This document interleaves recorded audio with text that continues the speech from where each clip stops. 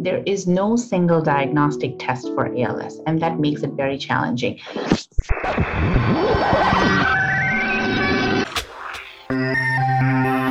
Hello, everyone, and welcome to Connecting ALS. I am Jeremy Holden, joined by my co-host, Jessica Chapman. Jessica, how are you this week? Hey, Jeremy, I'm doing wonderful this week. How are you doing? I'm doing great, doing really, really well. Really enjoying the onset of fall. Haven't had my first pumpkin spice latte yet. Are you a pumpkin spice latte gal, Jessica? I'm not. I'm a regular latte gal, so I'll drink it year round. But I am indeed excited myself about fall and all of the colors and the cooler weather. Yeah, it's always nice to kind of go through the changes of the season. Hopefully listeners are enjoying the onset of fall as well. But Jessica, this week we are here to talk about time to diagnosis. As you know, Jessica, and as many listeners know all too well, it can take the better part of a year from the onset of symptoms to a confirmation of a diagnosis of ALS. And of course, in that time, people are missing out on opportunities to access multidisciplinary care, to participate in clinical trials. It's a real problem in the ALS community. It really is. And because of this, it's always been a very high priority for the ALS Association. I mean, Jeremy, as you know, as our listeners know, there is no one test or procedure to actually establish the diagnosis of ALS. So this is something that we've been very mindful for quite some time. Yeah, and excited to roll out a new diagnostic guide, hoping to get in the hands of neurologists across the country to help them think about ALS earlier in the process and really kind of help map out what's the cocktail of symptoms that should maybe trigger the thought of maybe we should get this person to an ALS clinic sooner rather than later so we can try to get that confirmation as quickly as possible. And we had the opportunity this week to talk to one of the members of the committee that developed the Think ALS tool. Yeah, we did. This was so cool. We got to speak to Dr. Suma Babu. She is an assistant professor of neurology at the Harvard Medical School. And as you said, a leading member of the Think ALS development team. And of course, the ALS Association's Time to Diagnose working group. So we got to hear from her, hear about how this idea was born, how they were able to develop this, and of course, what the audience is for this tool and how it can be appropriately used. Great conversation. Looking forward to bringing that to listeners. So let's step out of the way and hear from Dr. Suma Babu. Dr. Babu, thank you so much for being with us this week. Thank you, Jeremy, for having me as well. Yeah, it's very exciting to have you on and very exciting to talk about a new tool that the ALS Association is putting forth to maybe help speed up the time to diagnosis. But before I get into that, Dr. Babu, aside from being a member of the ALS Association's Time to Diagnosis working group, you're an assistant professor of neurology at Harvard Medical Center, a working clinician, and a physician investigator in ALS. So could you start off by maybe explaining to listeners how you came to find yourself in the ALS community? That's a great question to start the conversation. Thank you for that question, Jeremy. ALS is a challenging disease with a great need for more workforce, more clinicians, and clinician scientists. I think many of my early formative experiences during residency and neuromuscular fellowship just led me to gravitate towards ALS and building my career and dedicating my career to the field of ALS. One of the early formative experiences was a labor-intensive EMG study that I did that was a real eye-opener for me during residency. I learned about the challenges, the knowledge gaps, the need that's existing in this field, and how much more work needs to be done here. There is no cure. There are no diseases that halt the progression. There are no biomarkers to read out for clinical trials. And even clinical care needs, there are so many gaps to fill. I think it was very, very rewarding to work on that project for many years. And along the way, I've been very blessed to have, I consider myself very lucky to have had wonderful mentors in this field. ALS clinicians, both at Cleveland Clinic where I trained, as well as at Harvard Medical School, including Massachusetts General Hospital and Brigham and Women's Hospital. Some of my mentors are wonderful clinicians, the kindest people I've met, and dedicated physicians, and really global leaders in the field of ALS research, drug development. I think all of that has been nothing but inspiring and motivating for me to move on in the ALS field. Most important thing I would say, Jeremy, is it's really the patient community that makes me want to wake up every morning and want to work harder every day for ALS.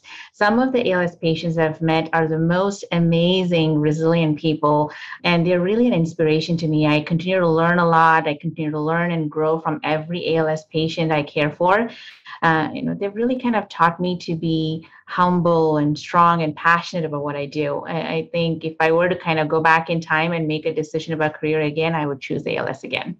Wow, Doctor, that's powerful. And I cannot agree more with you. There's a lot of hope that flows through this community. So well said.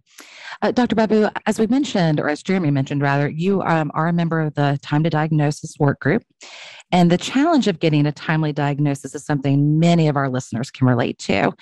Can you talk about some of the challenges that exist from the clinical side?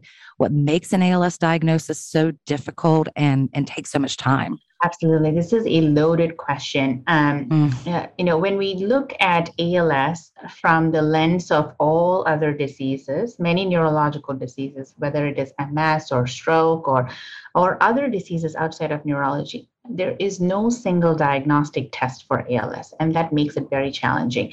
If somebody has diabetes, you can check their blood sugars and get hemoglobin A1C and say you have diabetes. We don't have a hemoglobin A1C test for ALS. Till today, the diagnosis is largely clinical. And till today, the diagnosis is largely dependent on ruling out other possibilities. Until today, the diagnosis is really dependent on history and examination. Maybe some of the tests like EMG could help understand, support or rule in some of the clinical suspicions, but it doesn't confirm or rule out other possibilities. And many a times, patients often tend to see multiple providers, multiple specialists before they see an ALS neurologist. And for a non-ALS clinician, they may see about maybe 1 or 2 patients a year at most. And if you don't see as many ALS patients, you're not going to think about ALS in the forefront of your differential diagnosis and workup. And even if you do, you're not as comfortable making and confirming the diagnosis. So oftentimes, patients may end up getting multiple tests that may or may not be needed for ALS diagnosis. They may be referred to multiple specialties. They cannot say how many patients are sometimes end up getting carpal tunnel surgeries, spine surgeries, orthopedic procedures, thinking that it could be something else. And then they see at least 3 to 4 providers before they see an ALS neurologist, even till today in the US, and to get a diagnosis.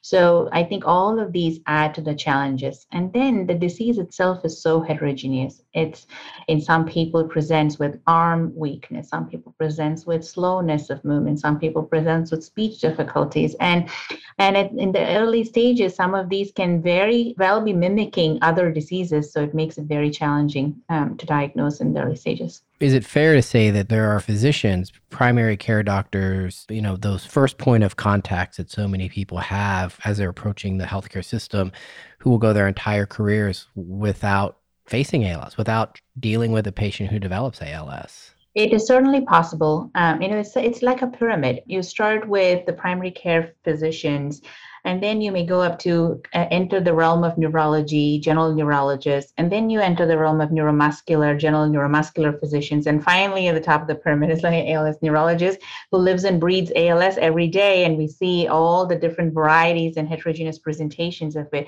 But if you're at the wider part of the pyramid and you're not just seeing ALS, you're seeing several thousand other conditions, and this is really not naturally on the top of your mind to think about this. So, Dr. Babu, we talk a lot on this podcast about the need to shorten the time to diagnose. Can you walk us through, from your experience, your perspective, what are some of the benefits that someone living with ALS would receive if they were diagnosed earlier? Now more than ever, there is a need to really diagnose ALS early. And that need is because there is more hope. And there are a lot of exciting things happening on the clinical drug development front, treatment development front, research front, and potentially breakthroughs on the horizon. And time is of the essence. The longer it takes for a patient to be diagnosed, the longer they're waiting to get access to potentially life-saving treatments or therapies that could alter the trajectory of their disease. It doesn't have a cure. Many diseases don't have cures. Diabetes does not have cure. But our goal is to make ALS livable, just like diabetes. And our goal is to make sure that patients get access to treatments, which treatments do not just mean medications. Treatments also mean access to therapy, physical therapy, speech therapy, and supportive treatments, assistive devices, all of these as early as possible. Has it gotten better over the course of your career? Have you seen progress made in speeding up the time to diagnosis and addressing some of these challenges as you've laid them out? I think the question about have things changed over the years would be a really important and relevant question for somebody who maybe who might have been in the field for many more years than I have been. I consider myself somewhere in the early to mid-career. And over the last few years that I have been in the ALS field, I would say that I've not seen a dramatic of a change in the timelines to diagnosis itself. And the evidence points to the same as well. You know, about a decade ago, there was a paper that was published from our group here, close to a decade ago, that said that it takes about 12 months from the point of symptom onset to diagnosis in the U.S. We recently did a survey as a part of the ALS Association, and it's still 12 months from the time of symptom onset to diagnosis. I don't think we have done very much on that front. I think it's slowly getting there, but we really need to kind of accelerate that time to diagnosis. Yep, I understand that. Dr. Babu, so recently the ALS Association unveiled a new tool that you were a part of called Think ALS. Now, you're part of the work group actually developed this tool. Can you share with our listeners what this is and how this is going to address the challenges around diagnosis? Absolutely. I'm very excited about this tool and all the initiatives that the ALS Association has led in bringing a group together, a working group together from all aspects, from patients to industry partners to clinicians and ALS Association leadership as well, all for that same common goal of how do we shorten the time to ALS diagnosis confirmation for patients. And among the many initiatives that we have been discussing and thinking over the past year and a half, one of the deliverables that we have developed is a tool called a Think ALS. And this will be soon launched. And I think there's a website that's being developed to house all the information pertaining to diagnosis and the tool and referral resources and other things as well. This is very, very exciting. But the main purpose of developing this tool is to target general neurologists and to expand our work on clinician education about ALS diagnosis. You may ask me, why general neurologists? Why not primary care doctors? Why not some other physician? I think there's a need at every level. Again, going back to my earlier statement about it, it's sort of like a pyramid, and it doesn't have to flow in a certain direction. It's actually a complex structure where primary care physicians, general neurologists, maybe subspecialists, there's spine surgeons, ENT doctors, orthopedics, a whole bunch of other specialists. And an ALS patient, may be cared by any of these groups at any point in time. And we have to address all of these groups to create that awareness and education about ALS diagnosis. We decided to start with general neurologists first, sort of as a penultimate step. Before a patient sees an ALS neurologist, they may see a general neurologist in most cases, not all cases, but most cases. And starting from there, and then our hope is to then eventually work our way backwards all the way to the first point of contact for a patient when they present with the very first symptom. So our hope is to create awareness and provide referral and educational tools for general neurologists to really kind of empower them to feel comfortable thinking about ALS early, and also referring an ALS patient if they suspect ALS early to a multidisciplinary ALS neurologist and clinic. And how do we go about that? So the resources that a general neurologist in their really busy clinical practice may need are a snapshot of what are some of the signs and symptoms, and how do we differentiate this from other diseases? How do we make sure we don't falsely give the diagnosis of ALS to somebody who doesn't? And how do we make sure we don't miss the diagnosis of ALS in somebody who does have ALS? And then once you suspect, it goes through a series of a single page brief tool that has a series of all the clinical symptoms and signs, where to look for these symptoms, where to look for muscle twitching, where to look for muscle atrophy. And then if you do suspect, how do you go about referring this patient? Where do you look for the nearest multidisciplinary ALS clinic center? And then how do you expedite that referral to ALS clinics? Oftentimes, what we learned from the working group is that the way the initial referral is written determines how long it may take for a patient to be seen at an ALS clinic. If the referral just says weakness and it is sent to a tertiary referral center, there's a big neurology triage pool that's looking at all referrals coming in, and they may say weakness that can fall under any of the neurology subspecialties, and that patient's referral may get put into a general neurology pool, and that may have a longer wait time. But if a community neurologist or a neurologist feels like this is ALS, if they clearly state in the referral that says clinical suspicion for ALS, then that expedites the referral, the triage process, and will end up in the ALS triage pool. And almost every multidisciplinary ALS clinic in the country, and we did a survey of all the ALS clinics across the country, and what we noted is that except for an occasional clinic here or there, majority of clinics are able to see the first patient for an initial consultation of ALS within 2 weeks from the time that they've received the referral. So this is a real number, and this is a real number across many different sites. So if the referral language is put in well, and it is more concise and focused, I think that will really expedite that last step of the waiting time for a patient to be seen at an ALS clinic. And so it's providing guidance, it's providing resources, links, QR codes to find the nearest center, to find research resources, treatment options for neurologists without adding more time or burden in their busy clinical practices. Yeah, that professional education component of it is so important. Now, Dr. Babu, so many people that we've spoken to on this program and just in our interactions with people living with ALS and people who have gone through the diagnostic process have talked about this sense that they knew before they got the diagnosis. They had a feeling. They went home, they were Googling symptoms, and they just felt like they knew.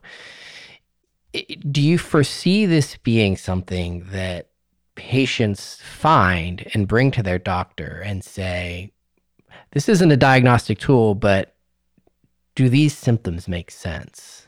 That's a tough question, actually, to be very honest with you, Jeremy, because ALS is a challenging disease. And the problem is that some of the conditions that may have overlapping symptoms, but unless you're a trained ALS and neuromuscular professional, you can't really kind of put all of those symptoms together as a package and say that, I'm worried about ALS. If they're worried about ALS, they should definitely bring this to the attention of their physicians as soon as possible. But oftentimes what happens is some of the symptoms, for example, somebody has muscle twitches or fasciculations, and every adult human being gets muscle twitches or fasciculations. So I don't want people to be afraid when they get a muscle twitch and they start thinking that they have ALS, because oftentimes it's not. But if that muscle twitch is accompanied with several other features that a neurologist may find on examination, patterns of atrophy and weakness and reflex changes and all of these things, then that suspicion for ALS becomes higher. Technology is great. Dr. Google is great to kind of understand, but it also brings an equal amount of anxiety for people who are trying to search for their symptoms, and they can probably go down the wrong path and have more fear and anxiety about a disease that they may or may not even have. So I think you'll have to take that a little with a grain of salt. Yeah, understandable. Thank you. So, Dr. Babu, before we let you go, any final thoughts, anything that you'd like to share with our listeners around the Think ALS tool or even around time to diagnose? I would say that, the Think ALS tool is the first of many steps in the right direction to shorten the time to confirming diagnosis. And in this effort, everybody's partnership is so important. Partnership of patients, their physicians, whether it is their primary care doctors, general neurologists, and ALS Association, other not-for-profit organizations, physical therapists, advanced practice providers. I think it is a common goal for a unified team approach to make a difference in this field. So, thank you. A hopeful note to close things out on. And Dr. Babu, really want to thank you again for your time and your insight and all of your work on the Think ALS tool. Hopefully we can get you back on the show again soon. Thank you. Thank you so much for having me. Thank you so much, Dr. Babu. It was a real pleasure to speak with you. Really excited again about this tool, about what it can do for the ALS community. Of course, we know that the main audience is around the general neurologist, but this is also something that any practicing physician can take advantage of, especially when they're working with a patient who might be exhibiting some symptoms. So thank you so much once again for walking us through this really excellent tool. Yeah, very exciting to see the work going forward to shorten that time to diagnosis, Think ALS, one step along the way to really kind of condensing that time. We've heard from Dr. Yurcek on this show about the continued search for biomarkers. So in the journey to making ALS a livable disease and ultimately finding a cure, really exciting to see these new tools be brought into the world to kind of help along the way. That is going to do it for this week's episode of Connecting ALS. You can find Connecting ALS wherever you listen to podcasts, and where you're there, please find time to rate and review us. It is a great way for us to connect with even more listeners. Our production partner for this series is Citizen Race Car, post-production by Garrett Tiedemann, production management by Gabriela Montequin, supervised by David Hoffman. Thanks for tuning in. We'll connect with you again soon.